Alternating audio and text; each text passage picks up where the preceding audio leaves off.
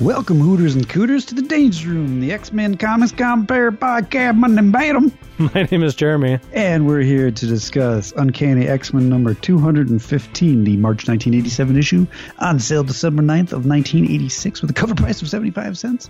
This one's called Old Soldiers. Not my favorite cover. Its cover is terrible. It's a good picture of Storm, kind of action. Actually, it's not very good. What it really reminds me of is like a new action figure advertisement that you would expect to see for G.I. Joe. Introducing the new characters of Cobra, Stonewall, Super Saber, and Crimson Commando. And then Storm is not Storm, she's Snake Eyes, and she's fighting them.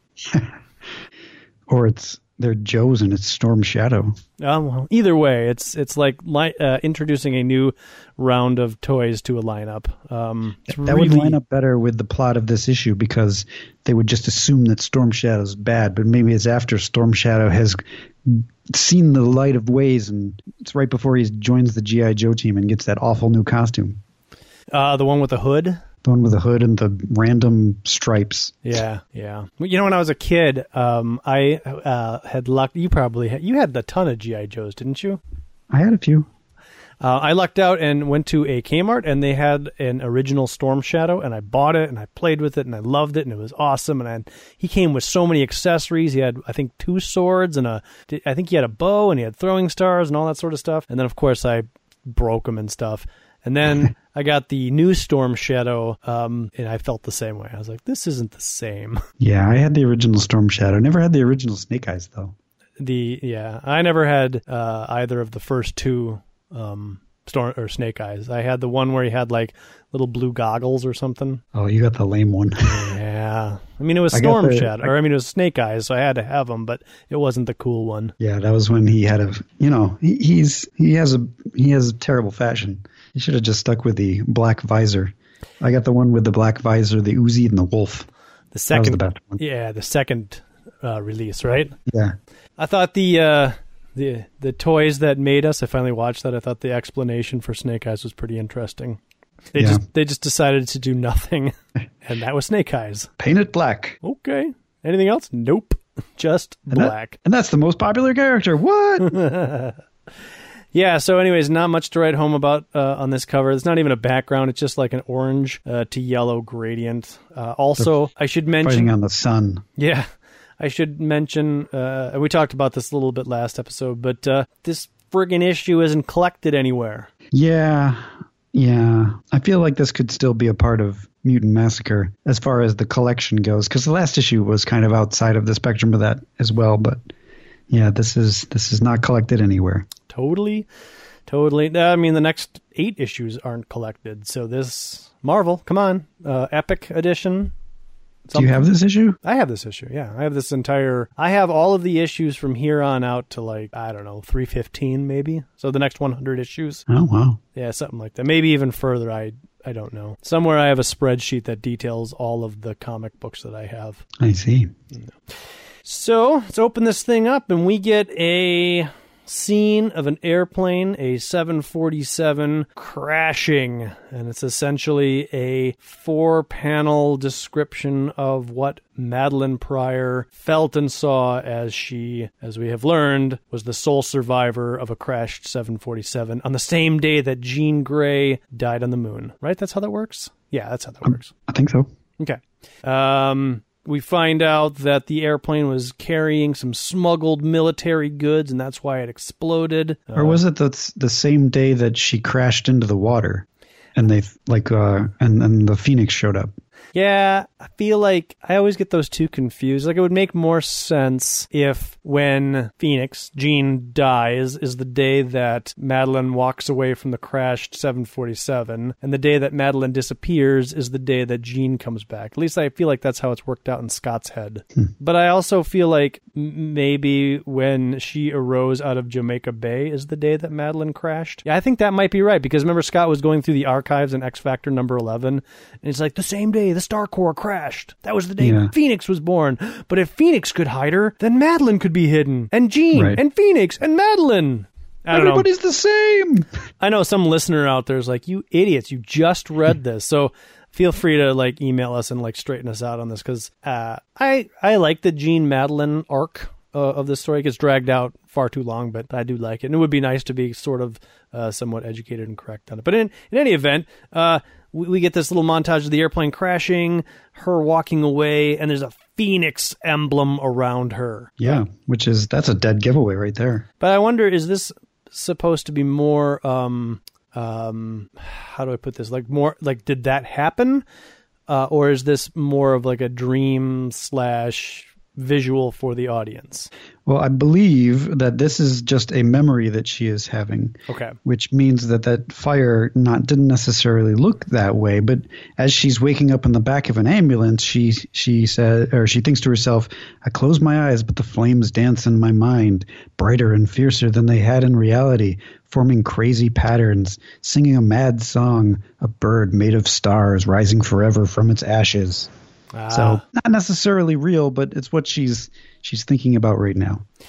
So then we cut to the present, where she's in the back of a different ambulance or the same ambulance? Well, yeah, the different ambulance. It's a different ambulance. It's the same ambulance, but I'm assuming that we see her walking towards something, and then that's when I think we cut to the present. I think you're right. So in all of the years that I've read this is the first time where I sort of connected that maybe these first 2 pages are the memory, and this next page that we're about to talk about is the present, which makes way more sense than like all of it happening when the Star Corps crashed. Yes. Because there's marauders in this scene. I like the sequence, but I feel like there could be like just a little balloon there to transition us to now present, and then Madeline continuing on with the haze and I'm in the thing and whatever. But whatever. Well, yeah. I reading the things, I think you're kind of right. I think that first panel with the ambulance is just a transitionary. I think in that panel, she's in the present and she's still in the past because the fire is in the background. Right. So that's, I think, the transition. Yeah. Agreed. So anyways, the ambulance driver and the nurse are Arclight and gun guy. Gunhaver. What's his name? Scalp Hunter. Scalp Haver. And she wakes up and she's like, something's missing. I'm missing something. And she freaks out and she's like, my baby, where's my baby? What have you done with him? She punches Arclight across the face. Palms Arclight. Yeah. It's like a facepalm! Yeah, don't get in the way of a mother and her cub. She pushes the ambulance doors open and falls, or perhaps jumps, it's hard to tell, backwards into the street from a moving vehicle, and she says, ow! Any landing you walk away from is a good one, she thinks to herself, and trying to get her senses, she realizes that the medics, or the marauders, are now chasing after her. She heads into an alleyway, and she's thinking to herself that a name pops into her head. Arclight Scalp Hunter Cyclops. The last name is my husband. Why isn't he here? It's because of him those marauders said they grabbed me and my son. They won't keep either of us. So I guess we don't really know where she was grabbed from, but the marauders grabbed her and her son is what she's remembering, and she blended those thoughts with the thoughts of that original airplane explosion. I'm assuming they drugged her. Yeah, which is all fine. I don't need all that spelled out for me. This is good enough. Arclight does some Arclight mutant power to make her fall down. Scalp Hunter builds a gun out of the gear on his body and shoots her in the face, I believe. I don't think she shoots her in the face. I think because, I don't know. Yeah, I mean, yeah, it kind of looks like that. But, I mean, we know later that that's not what happens. Right. The only reason I draw that conclusion is because the panel is shattering with the apex right at her forehead. And yes. Scalp Hunter is like, we need to finish the job. And Scalp Hunter aims the gun almost point blank at her, but... So we'll learn must more. Assume that Madeline Pryor is dead. Yes, Madeline Pryor is dead. So ends that story, and Scott can come back from Alaska and be with Jean. All things end well that end well. Oh, maybe they dump the body in at the end of X Factor 14, so that was her body. Wrapped up like a neat little bow. I agree. Yowza! We did it, everybody. And then, so that was our prologue. We get our title, Old Soldiers. This is written by Chris Claremont. Alan Davis is back on pencils. Dan Green is back on inks. Tom Orzechowski is lettering, Glynis Oliver is coloring, and Nascenti's editor, and Jim Shooter's the chief. I mean, really, the band's all back from last issue to this issue. Was Alan Davis last issue? Yeah, man. Wasn't he? I know he was the Sabretooth issue. Didn't we have one in between there? I don't remember. I don't either. Probably no. No, you're right. The band's not back together. Last issue, it was last Barry issue Windsor was Smith. BWS. Yeah, okay. Totally wrong. That issue was so forgettable. I know. And I don't mean that in the way that like it's not a memorable issue. It's just for some reason, maybe it's the covers like this, or maybe it's just the fact that they haven't been collected in a trade paperback. But this segment of the X-Men, though I've read it, is missing. Oh, from your mind? mind? None of this rings a bell. Okay. This does only because it's the introduction of the three characters we've already talked about. The story for me is forgettable, and the next issue. Actually, you're right. The entire run up until Fall of the Mutants. Important stuff happens, but it is kind of hazy and vague, except for some stuff on Muir Island, which we'll talk about. And speaking of Muir Island, the X-Men are packing up the wounded X-Men and presumably Morlocks to send them off to Muir Island, where they will hopefully be safer from the Marauders than they would be at the mansion. Betsy asks if it's wise, or she asks Aurora if it's wise to split the X-Men, and Storm says, yeah, we kind of have to, because they'd be safer there, as you pointed out. We cut to inside the plane where Rogue is lowering Colossus next to Nightcrawler and Kitty Pryde, who is no longer in her back-to-tank, but now in a back-to-bed.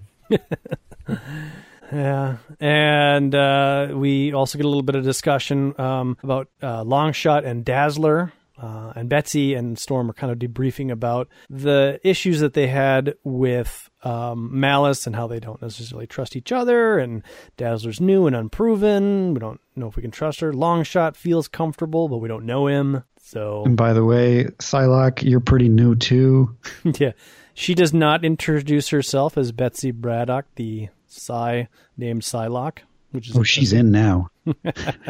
She's established. So the plan is a whole title to herself. So if you don't know her by now, come on, yeah, give the program. So the plan is to send all the newbies and Rogue to Muir Island, and Storm and Wolverine are going to do some other stuff. Yep. Longshot talks as if, like, I don't know, he's got backstory here. He's like, I really like this place, Storm, and the X-Men. It's as if here was where I was always meant to be. I feel sad to go away. It's like they let him out of the basement for the first time. And Storm's like, yeah, you know, we a lot of us died and got hurt while you were safe in the basement. That's cool. He's super stoked about this. He's like really happy. This is a happy guy. I got the same star on my chest that Dazzler has on her chest. Yeah, what's up with that? I don't know. I mean, the Dazzler thing was part of her costume that that the professor designed for her to like contain and control her powers. That will not make any sort of presence in the X-Men title. And then Longshot was designed, I don't know, by who designed Longshot? Was that Art Adams? I guess so. So I guess these little flare things were I thought he had a star in his eyeball, though. Now he just has a star in his chest. I don't know. Yeah. We should really do more research than this. I like speculating way more. Dazzler's wearing a Lila Cheney jacket. Yep. It says Lila on the back. No hard feelings there. Yeah.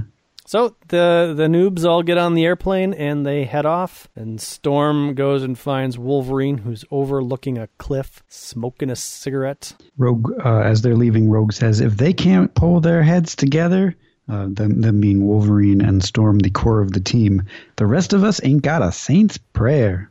Wolverine is lamenting the fact that, I don't know, a day or so ago, he almost killed Storm. That was not your fault. Yeah. He's not having. He's like, okay, whatever. Storm reaches out a hand to kind of help him up. More of a gesture of like, I trust you and we're partners.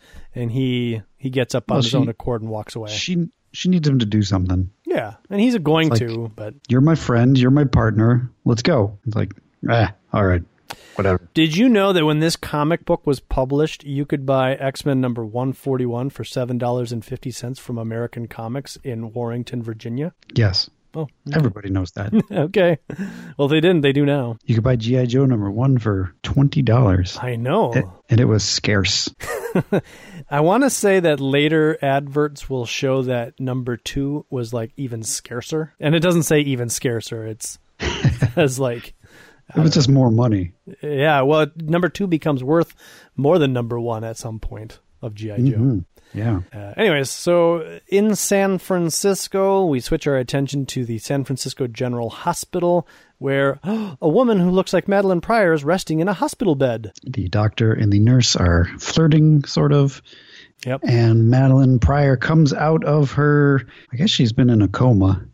They say she got some severe trauma, massive blood loss. Nobody thought she'd last the night. She surprised us, suffering from multiple gunshot wounds.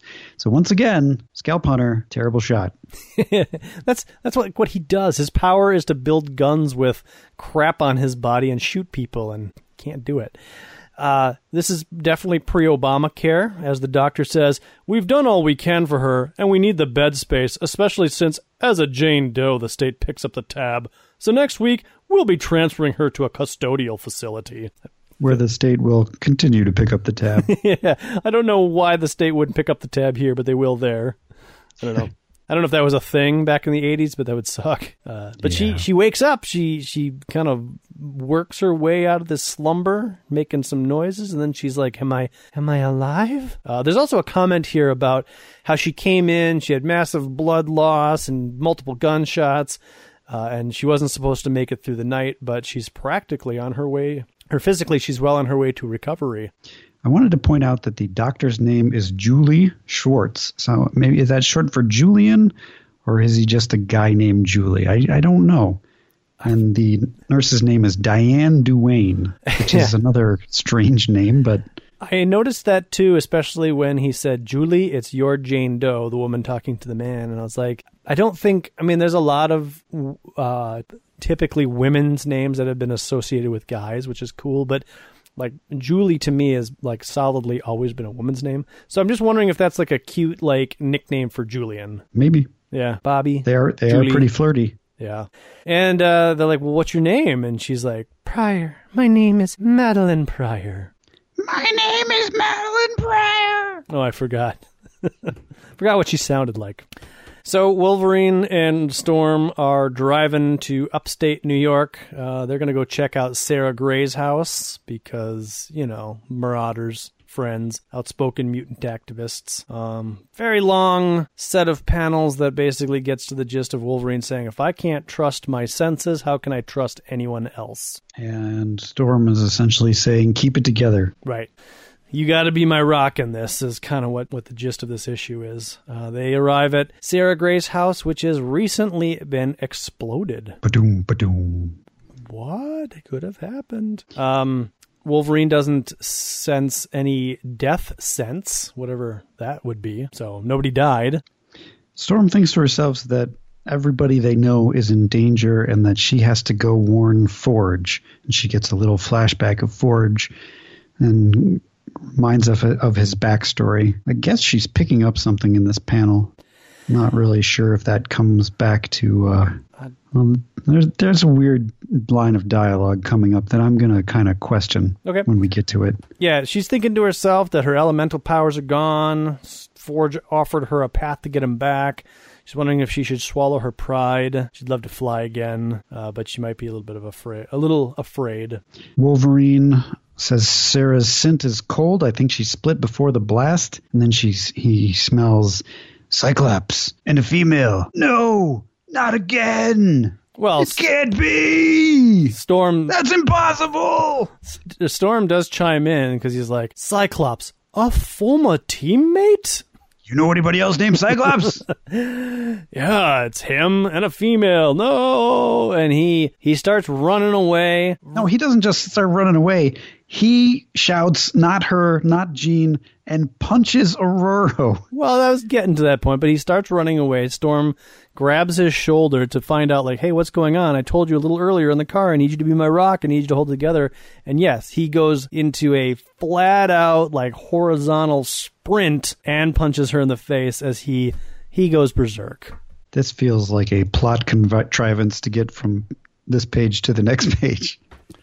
Well, and next issue, quite frankly. But who punches somebody on their way out? I honestly think that Chris Claremont had this planned out, hence the losing control of his sense last. Oh no, the Wolverine losing control of his sense stuff is great. Oh, I just think the fact that he strikes, like, running away, he strikes Ororo and it knocks her unconscious. It just seems really bizarre. The way I have always interpreted this panel, and maybe I'm wrong, is that he's just in such a blind fury, berserker rage that as he's running away, and as you do as you run, you swing your arms forward and backwards. Like, that's just his left hand, like, swinging back as he's reaching forward with his right hand.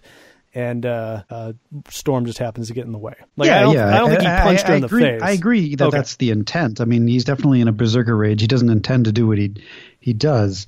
It just doesn't feel like Storm would fall unconscious from this, well, or that he would be like. Why is he using so much aggression?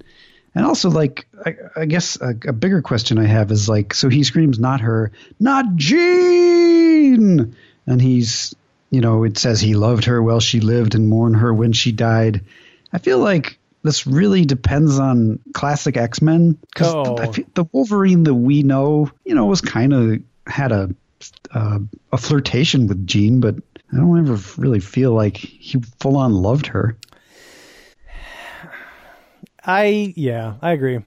And unfortunately, the waters get so muddied with classic X-Men doing what it did with the backstories and some of the panel inserts, that at sometimes, at least for me, it becomes difficult to remember, like, well, what actually happened in the run versus, like, the special editions. Because, as you say, I only recall, like, a couple of times when he, like, challenged Cyclops because, you're the guy she needs, but I'm the guy she wants, or, something stupid like that. Or in the Phoenix story when she turns into the Phoenix, where he shows up with some flowers, but he sees everybody else there, so he throws the flowers in the garbage can. Like, those types of scenes. But I don't know that a fall down, knock down, like, I'm in love with this woman was ever put on page. I think it's just I think the history and the stories, and any time it's been brought up, and classic X-Men is probably heightened or whatever that love.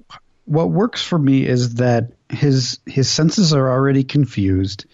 Like, he can't trust his senses, and now he's sensing Jean, who he knows or he thinks is dead, and he kind of he goes a little crazy. Right. I don't think this love stuff is necessary. It just feels, I don't know, it feels a little shoehorned in, unless you've read the classic X-Men stuff where they really make it a bigger deal. I guess I could totally agree with that, right? Because it would be good enough on its own just to be like, my senses, and now I smell Jean. I can't handle this. I'm crazy. Now I'm running away. Exactly. Yeah. Well, I guess this makes for a better story. I don't know. How can her scent be here, barely a day old? How can Jean Grey possibly be alive? And he runs away, leaving Storm unconscious. Indeed he does. And so on the jet, we get a very lengthy sequence of Kitty thinking about how she can't talk, how she's discorporating, how she needs to stay in her tank or she'll fade away. And she goes in to kiss Longshot because he's so handsome. Gosh, he's so beautiful. I'll never have a chance to tell him. Not the way a boy and girl should. It isn't fair. I don't want to die. Why can't somebody save me? Why does everything... Okay, blah, blah, blah. So then she leans in and kisses him, and Longshot wakes up and... Kitty, wait, please, come back. So this is an important thing that happens and then goes away for a long time and then comes back. Where when she touched me, my mind filled with images of her past as if I could read who she was, just like I was doing in the mansion that you never saw and that I'm telling you now. there is a sense of a future too. Everything is jumbled. But so it's a weird, as I could read who she was, the same as I've been doing the X-Men house. So has he just been walking around the house and touching the walls and like, yeah, there's memory there. Yeah. Oh, you got history. So was this particular power discussed in the Longshot Limited series? Because I honestly don't remember. Yeah, I don't remember either. Okay. So, I mean, the idea is that Longshot, in addition to his luck, he can get psychic impressions of people and things when he touches them. This feels really out of character for Kitty. It does. I mean, who walks up to somebody and kisses them? Yeah. I think the only reason it exists is for Chris Claremont to tell us that Longshot's got this power, I think. Or maybe I'm willing to accept that Longshot's weird charisma power is so strong that Kitty is not completely under control of her actions. And plus she's already a little distraught. She thinks she's going to die. So I guess I can let it slide. Can you? I can do it. I can do it, man. Okay. Yeah. And then Rogue's like, oh, I guess it could be Death, a poor little kid, talking about the psychic impression that Longshot got from Kitty. Storm wakes up in a jail cell, or so she kind of thinks. The surroundings are old, but the chains are new. Fortunately, she's got a lockpick in her collar, so she's able to pick the lock and sneak around the structure. She passes like a junky-looking girl. She did not hear Wolverine shout Jean Grey. No, she didn't. She was not. She says, Wolverine's found something in Sarah's house that snapped him over the edge, but what? Yeah, so Storm is wandering around, kind of snooping around this house, and she reasons that she's at some sort of a hunting lodge or something. Yeah, she sees trophies of animals as well as trophies of a former war. There's a Nazi flag. There's some shrapnel. It looks like a tank bullet. These guys were clearly in a war, whoever they might be. And so as she's snooping around, she spots 3 silhouettes walking towards the house. So she hops up like a kitty cat onto a second floor. It's pretty impressive. Very impressive, yeah. I couldn't do that. And then she only sees 2 people actually enter the building, and she's like, what? Where's the third? And it's Crimson Commando who has snuck up behind her. And they are talking about the 2 on the floor, talking about how they just killed some dude. Yes. Sort of important. Not really, but a little bit. So Super Saber? No, who is this red guy? Crimson Commando. Okay, Crimson Commando grabs Storm, sneaks up on her. So I guess they did see her. And she manages to get the jump on him, kicks him in the face. She says, well, in for a penny, in for a pound, tosses him over the balcony. He lands on a table, smashing. Then the Super Saber, who has a speed power. I guess these guys are mutants. So he's just a speed hero. Speedster. He's a speedster. Yeah, he's a speedster. Yeah. She even says so. A speedster. These men have superpowers. Yep, she runs up the stairs, and before we go any further, I have to interrupt and say Mile High Comics had X-Men 141 for $4. But wait, I thought the other one was 144. Oh, what did I say? I meant 141. No, man. 141 is the Days of Future Past. Oh, and it was $7 at the other one? $7.50. $4 here. Oh, man. I know, right? Yeah, so Super Saber's like, I'm one of the fastest men alive. And this is my Mach 1 punch, and he punches the air a whole bunch, which causes the air to punch her off the balcony. Which is pretty cool. Yeah, I'm okay with it. I like the Mach 1 punch. And she bounces off Stonewall, who's like, I'm Stonewall, and I can't be knocked down. Kind of like Juggernaut and Blob, just a little smaller. Better call it quits before I get yay! And she raises her hands to poke out his eyes, and he flinches. And that allows her to jump backwards, flip backwards actually, and pull the rug out from underneath Stonewall, who then lands on the Crimson Commando. Goddess, what a weight, she says as she pulls out the rug.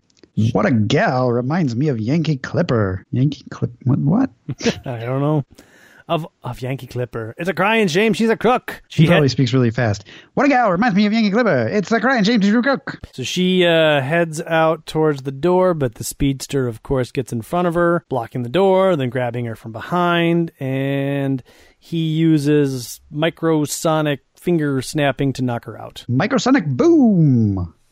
And that works. It knocks her unconscious. We cut to later where the strung-out girl in the basement and Storm are now at the front of this cabin. The strung-out girl asks where Tommy is, and I'm presuming that's the guy that they were talking about earlier who begged for his life and they killed. Tommy's dead. Faux show. So the background is these guys were government heroes hired to fight wars, and I don't know. Eventually, the government was like, you can't be part of our program anymore, so you should retire. And they did.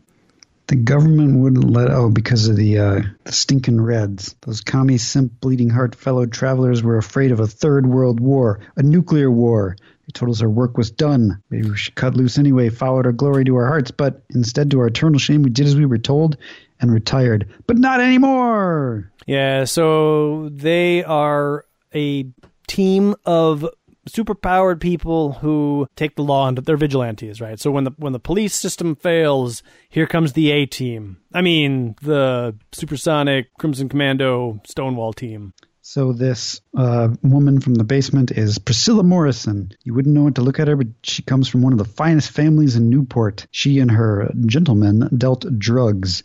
They were major dealers before they graduated high school. They didn't need money or power. They did it just mostly for the thrill, and yet because of family connections and corruptions, they remained virtually immune from punishment, or so they thought. So apparently they've been stalking them for months. And you, honey, you were found red-handed outside of an exploded civilian's house, and you were holding some stuff. You're a looter. I'm guessing this is the sentence you had some problems with? Yeah, she was unconscious. How is she holding on to stuff? Whatever she had picked up was so important that she clutched it even harder when she was smacked in the face. Still, she was unconscious. Why do you say, oh, this woman who was unconscious at the scene of a crime clearly must have caused the crime? Well, I don't take issue with that so much. It would have been okay for them just to draw the conclusion that you were found outside of a freshly exploded house. We don't take well to arsonists, right? Right, but they go on to further be like, we don't handle looting. So they're like, you didn't cause the explosion, but then you came and tried to steal something from the exploded house. And that is where we hunt the most dangerous game. It's because they want to tie it to the fact that Storm used to be a thief. I guess. These guys don't know that. I know, but we do. And it's sort of, it's a connection that I think Chris Claremont is trying to make, but it's just, you're right. It would have been better if they just called her an arsonist. Yeah. It's very thin, but Storm is like, well, I don't really care much for looters either. The family who lived there were friends, and those possessions possibly evidence to tell me who set that fire. If you thought me a criminal, you were mistaken, but I know that you will not accept that. And even if you did, you couldn't let me go because I know too much. So off we go. Like you said. She takes off her sweater and just leaves it behind. I'm not sure what is.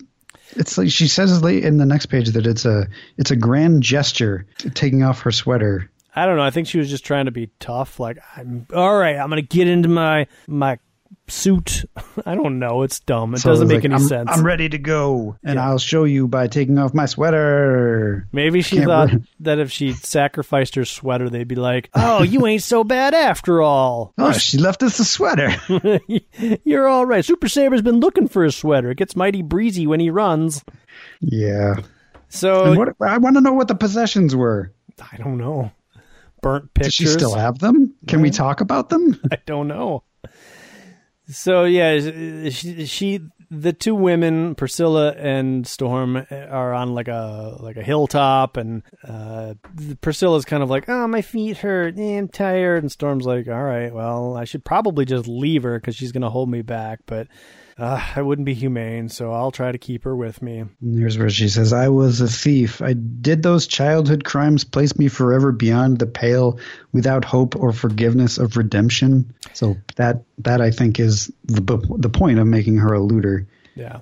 Earlier, when she was captured by the three and in the basement, she's like, oh, I wonder if these guys have Wolverine or if Wolverine's on his way. And now she's like, No sign of Wolverine. He's had plenty of time to catch me. I have to assume he will not be coming. I thought his spirit would be stronger, but then I thought so of my own. Well, here we go. This child may be scum of the earth, but Face has placed me in her charge, and that is a trust I will not betray, no matter what the cost. And we get a panel of the 3 commando people running after them, and I have to assume that the fast guy, is either running really slow so that he doesn't speed past them, or he just waited until they were way ahead. He was like, "You guys go up ahead, and I'll catch up, and then they'll do this awesome panel as I'm running past you." He's doing laps. This is the 18th time that he's run. It's like, come on, you guys. And the camera here captured this panel just as he came by for his 18th pass. These guys have big old smiles on their faces. They're very excited about the hunt. Next, Crucible. Apparently, this is issue, 214? There's not been any X-Mail published because they've needed the extra page since issue number 198. What? Yeah, just telling you. It says it in the X-Mail column. They haven't had X-Mail in 16 issues because they were using that extra mail page for extra content for the X-Men comic. Oh, wow. Yeah. That's crazy. Yeah. They don't put the letters section in the trade paperbacks, which is a crying shame. They used to be in the hard covers. The omnibuses, or the omnibuses, yeah. I don't know if they still are. I think they stopped adding them to them. So if you get a first edition of the older ones, you have the letters pages, but I don't think they have them anymore, which is sad. Yeah, that is sad. I need to pick up I've been putting it off because it's a little expensive now, but I need to pick up I can't remember what they call it, but it includes everything up to Inferno and Inferno. So post Fall of the Mutants. It's an omnibus, but... Yeah, I have it. There's 2 of them, though. One of them is Prelude to Inferno, and the other one I think is just Inferno. Actually, I have both of them. I think Prelude to Inferno is sitting out in Amazon for $50-$60, and Inferno is out of print and way too expensive. I want to say there's a third one as well that is all of the periphery Marvel superhero stuff that's happening during Inferno. Yeah, it's got what's going on with Spider-Man during Inferno and stuff like that. I did not pick that one up.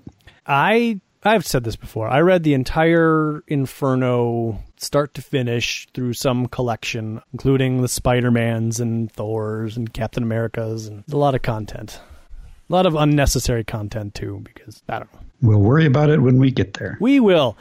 But until that time, Adam, do we get any letters? Yes, we did get a note on the Facebook from Juan Davila, a very small bit about the Daredevil issue. The kids in that issue were the same kids from the Long Shot miniseries.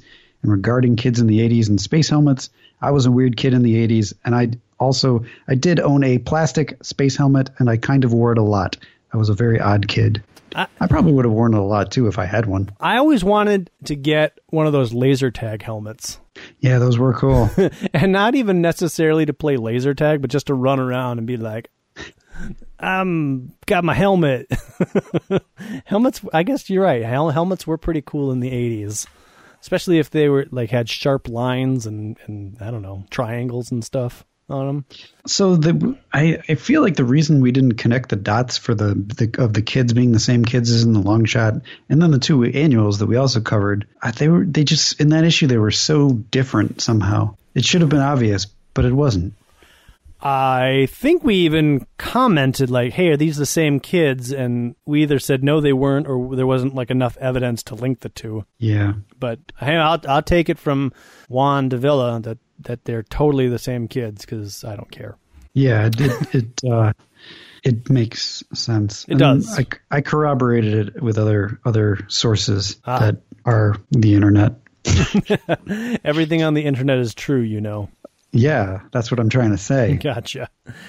So yeah, if you would like to get a hold of us, correct us, give us more information about characters that are linked from one book to another book, or just in plain English, tell us the whole, not what happens to Madeline, but up until now, the thing we talked about earlier. Do so by visiting us at www.xmenpodcast.com, facebook.com/Danger Room Podcast. Follow us on Twitter at Danger Room Go. Email us, dangerroom@redcatproductions.com. Go out to iTunes, go to the podcast section, type in Danger Room. We're the first podcast that'll show up.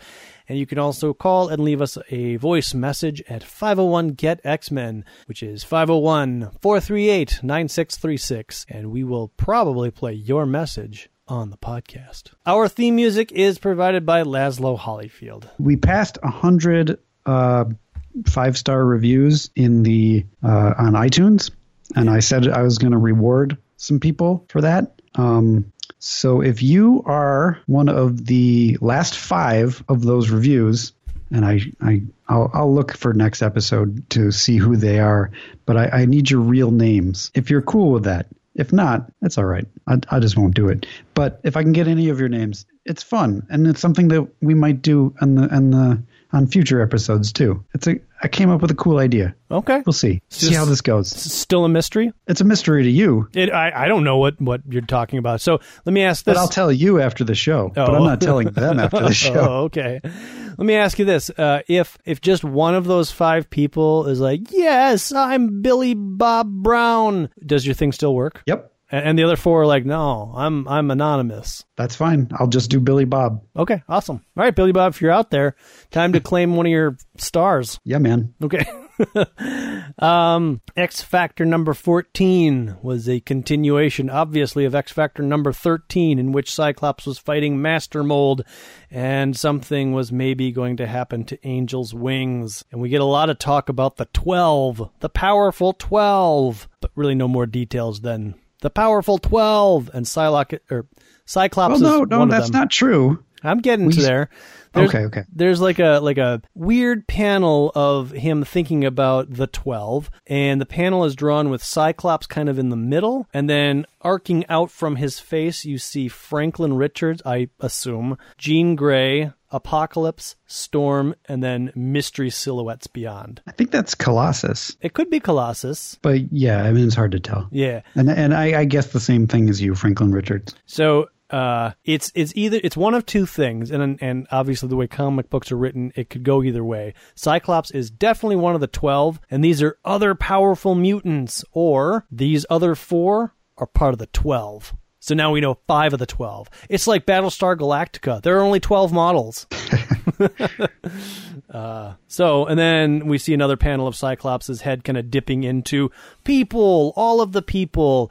And I guess Master Mold realizes what Stephen Lang never could realize, which is all people have genetic X-Factor mutations. And so for all people are mutants. I wanted to ask you about this. Does this stick? Well, yeah, sort of. Because this seems like it blows everything away. So, well, you got to remember that Master Mold was like shot into space and then crashed down from space and had to like rebuild his body and like download the pre-internet. So he's not like representative of these Sentinels proper, or Nimrod or whatever. Okay, so I'm assuming two things have to happen. One, nobody ever confirms this, that all humans are mutants, because that would throw the whole foundation of the mutant Marvel universe out of whack. Yeah, I feel, though, that this is more of a... And it's subject to interpretation because it's pretty vague the way it's written, is that there's mutants with powers and then there's mutants with, like, moles on their neck, right?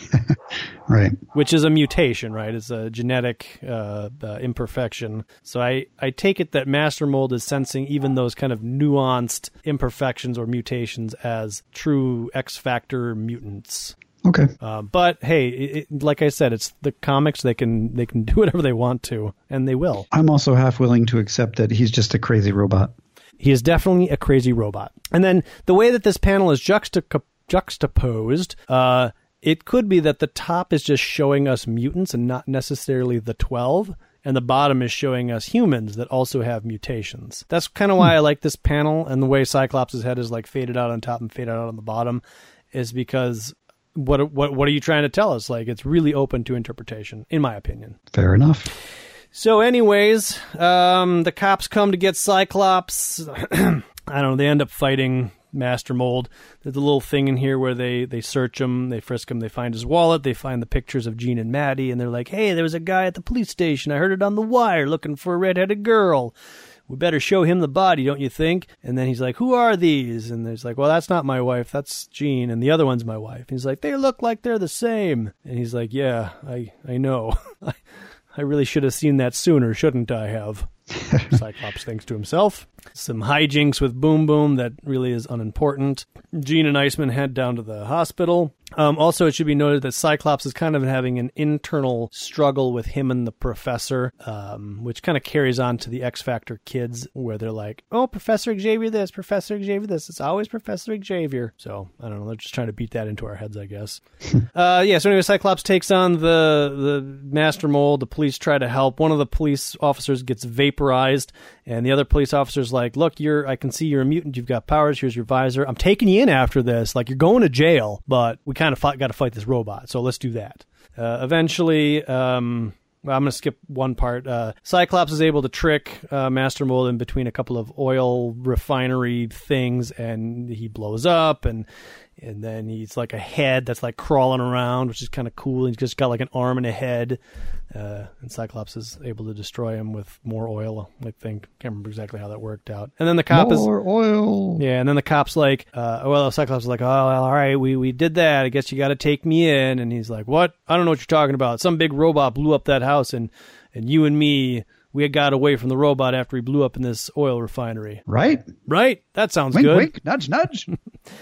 Meanwhile, though, we find out Trish Tilby comes in and is trying to interview Angel, who's laid up in the bed, about the X Factor backing and the court order. And Jean and Angel are wondering, like, what court order? What are you talking about? Well, we find out later that the court has, since Warren Worthington has no living relatives. Remember, his father and mother were killed. We covered that. Mm-hmm. The court, I guess, was able to determine that he was mentally unfit to make decisions because he was choosing not to have his wings removed, even though they were gangrening.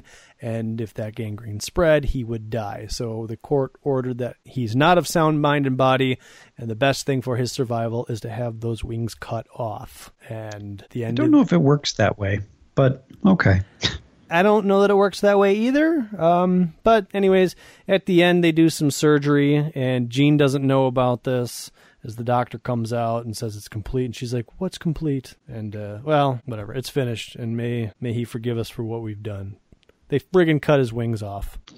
Yeah, man. I would have liked it if it was Cameron Hodge who gave the approval.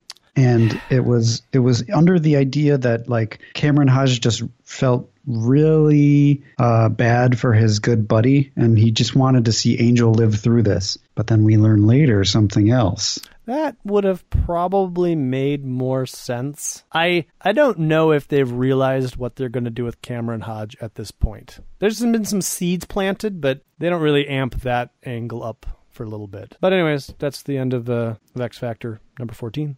Well, New Mutants number 50 is a double-sized 50th issue, so I read buckle yourselves in. It's good that you read it. A lot of stuff happens. It's a good issue. Yeah, it's definitely good. It's called Father's Day. Starts out with Magic fighting for her life in Limbo. It turns out that Sim made a deal with Magus, now carries the all the monsters now have the techno-organic virus, and Sim has taken over the throne of Limbo, and facing an overwhelming monster attack, she plunges her soul sword into the ground in a last-ditch effort to wipe the virus from Limbo. It's seen here as sort of a suicidal thing, but then she wakes up at a Starport bazaar. I found the whole Magus/Sim alliance to be pretty interesting because this whole Sim and the demons having the transmode virus, like, that's not a one-shot. Like, that's what happens. And all of Limbo kind of does transform into this, like, transmode virus, which I never knew because I was like, well, I know Warlock has transmode virus, and so does Magus. But why does Sim and everybody else in Limbo have it? And this is why. I never knew that. Okay. So apparently the Soul Sword is able to somewhat cleanse Limbo of not only the techno-organic virus, but also of the evil sorcery. It's interesting. So we cut over to a Starport bazaar. So Professor X is dressed like a G.I. Joe, sitting at the bar. He's hanging out with the Starjammers, jamming across the universe, Starjammers. It's kind of interesting what they do here. It's like Chris Claremont's still trying. Like, they're on a caper right now, and it's very like Star Wars, where like there's humanoids and they're at like a cantina type environment, and Corsair's trying to pull a job of some sort. They're trying to get repairs for their spaceship because when they left Earth last time, or wherever it was, their spaceship got damaged. But there's also a huge bounty on their heads because of Lilandra's sister is in control of the Shi'ar Empire, so they're keeping undercover. Yeah. Anyway, Professor X detects magic, and she's being sold on the slave market, so he goes and attempts to rescue her, and Binary ends up saving the day. And then the Starjammers, jamming across the universe, Starjammers, they return to their ship. They were unable to acquire any of the parts necessary to be able to leave this area. Yeah, doesn't Corsair yell at the professor a little bit too? Yeah, he's like, "What are you doing, you dork?" And Professor's like, "It was my student. I do what I want, jerk." So magic recovers, and then there's like a thing where she kind of tells the professor about the Marauders, and she tells Corsair about the Summers baby, which she says, "I don't even know his name. They're treating it like a state secret or something," which I feel like that's Chris Claremont's jab at Louise Simonson. It's like, why doesn't the baby have a name? But maybe I'm just reading into that. No, I think you're right. I thought the exact same thing when I read it. It's been 15 issues of X Factor. Why doesn't the baby have a name? Yep. She relates the last few issues of New Mutants, where the New Mutants got separated into different places. Her sorcery powers are gone now because she left her soul sword behind, and the professor thinks they should go and search for the New Mutants. He wants to get back into the action. Lilandra's kind of like, "Oh, I'm going to lose him forever, but I got to help my man." So as soon as they leave, the Starjammer ship is attacked, but we'll get back to that. It is now Magic who's wearing the G.I. Joe outfit. Mm-hmm. So I guess they have like a exchangeable G.I. Joe outfit.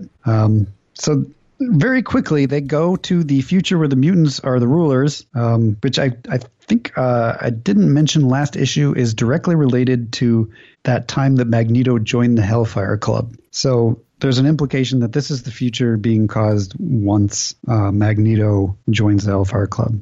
Huh. Which will be a running theme for the next few issues. Oh, we got to stop Magneto from joining the Hellfire Club.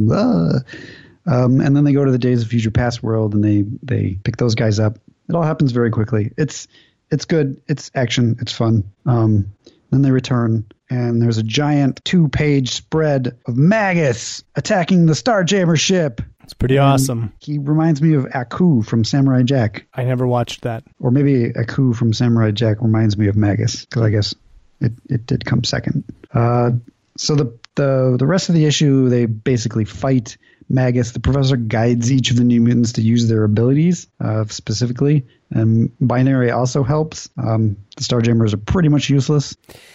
I kind of felt like this was like hey, all you people that were pining for the professor, well, this is what he does. He just mentally tells everybody to do stuff, and he amplifies their powers. You don't want him back, do you? After this issue, I kind of do want him back. He tells people what to do, and he amplifies their powers. All right, fair enough. So Warlock attacks Magus and fails the first time. Binary learns that she can recharge Warlock, or maybe she already knew. I guess Cypher learns that. Mirage makes Magus see what he fears the most, which is Warlock, and then Karma takes over Magus temporarily now that he's off the edge or off kilter because of seeing Warlock. Cypher and Warlock merge into again, and then they interface with the gigantic Magus. Cypher can't figure out what to do, but the professors, who apparently knows what to do, puts everybody at risk and says, just hang in there. He'll figure it out. Meanwhile, everybody's like, are you sure? He's like, he'll figure it out. We all might be dead, but he'll figure it out. Yeah, yeah. There's a panel where the professor has a Rob Liefeld neck. Oh, yeah? Yeah. It's on page 35, top panel. Check it out. Cypher figures out the pattern of Magus's DNA, I guess. And the good guys win because Magus gets sent back to the Technarch and biologically regressed to a baby. Because, hey, it worked for Magneto. Sure. He never came back. Works for anybody whose name starts with Mag. Mm-hmm. I have to believe. So all in all, the Professor's back. And better than ever. The Magus storyline is over. The New Mutants are back to normal. They're all in space now. Whew. I guess we still have to deal with all that Limbo stuff, though. Yeah. And then I guess That's probably where they're going next. We also need to find out how or why the Professor goes back to space. Space is cool. Not saying it's not. So that's it for this week episode. Not that this episode was weak, but this week's episode. That's it for this week episode, everybody. We'll see you next week for another week episode on the Weekly Week podcast. That should be a new podcast we start, Adam. We're so weak. The Weekly Week podcast. All right. Yeah, so until next time, my name is Jeremy. My name's Adam. And the Danger Room is closed.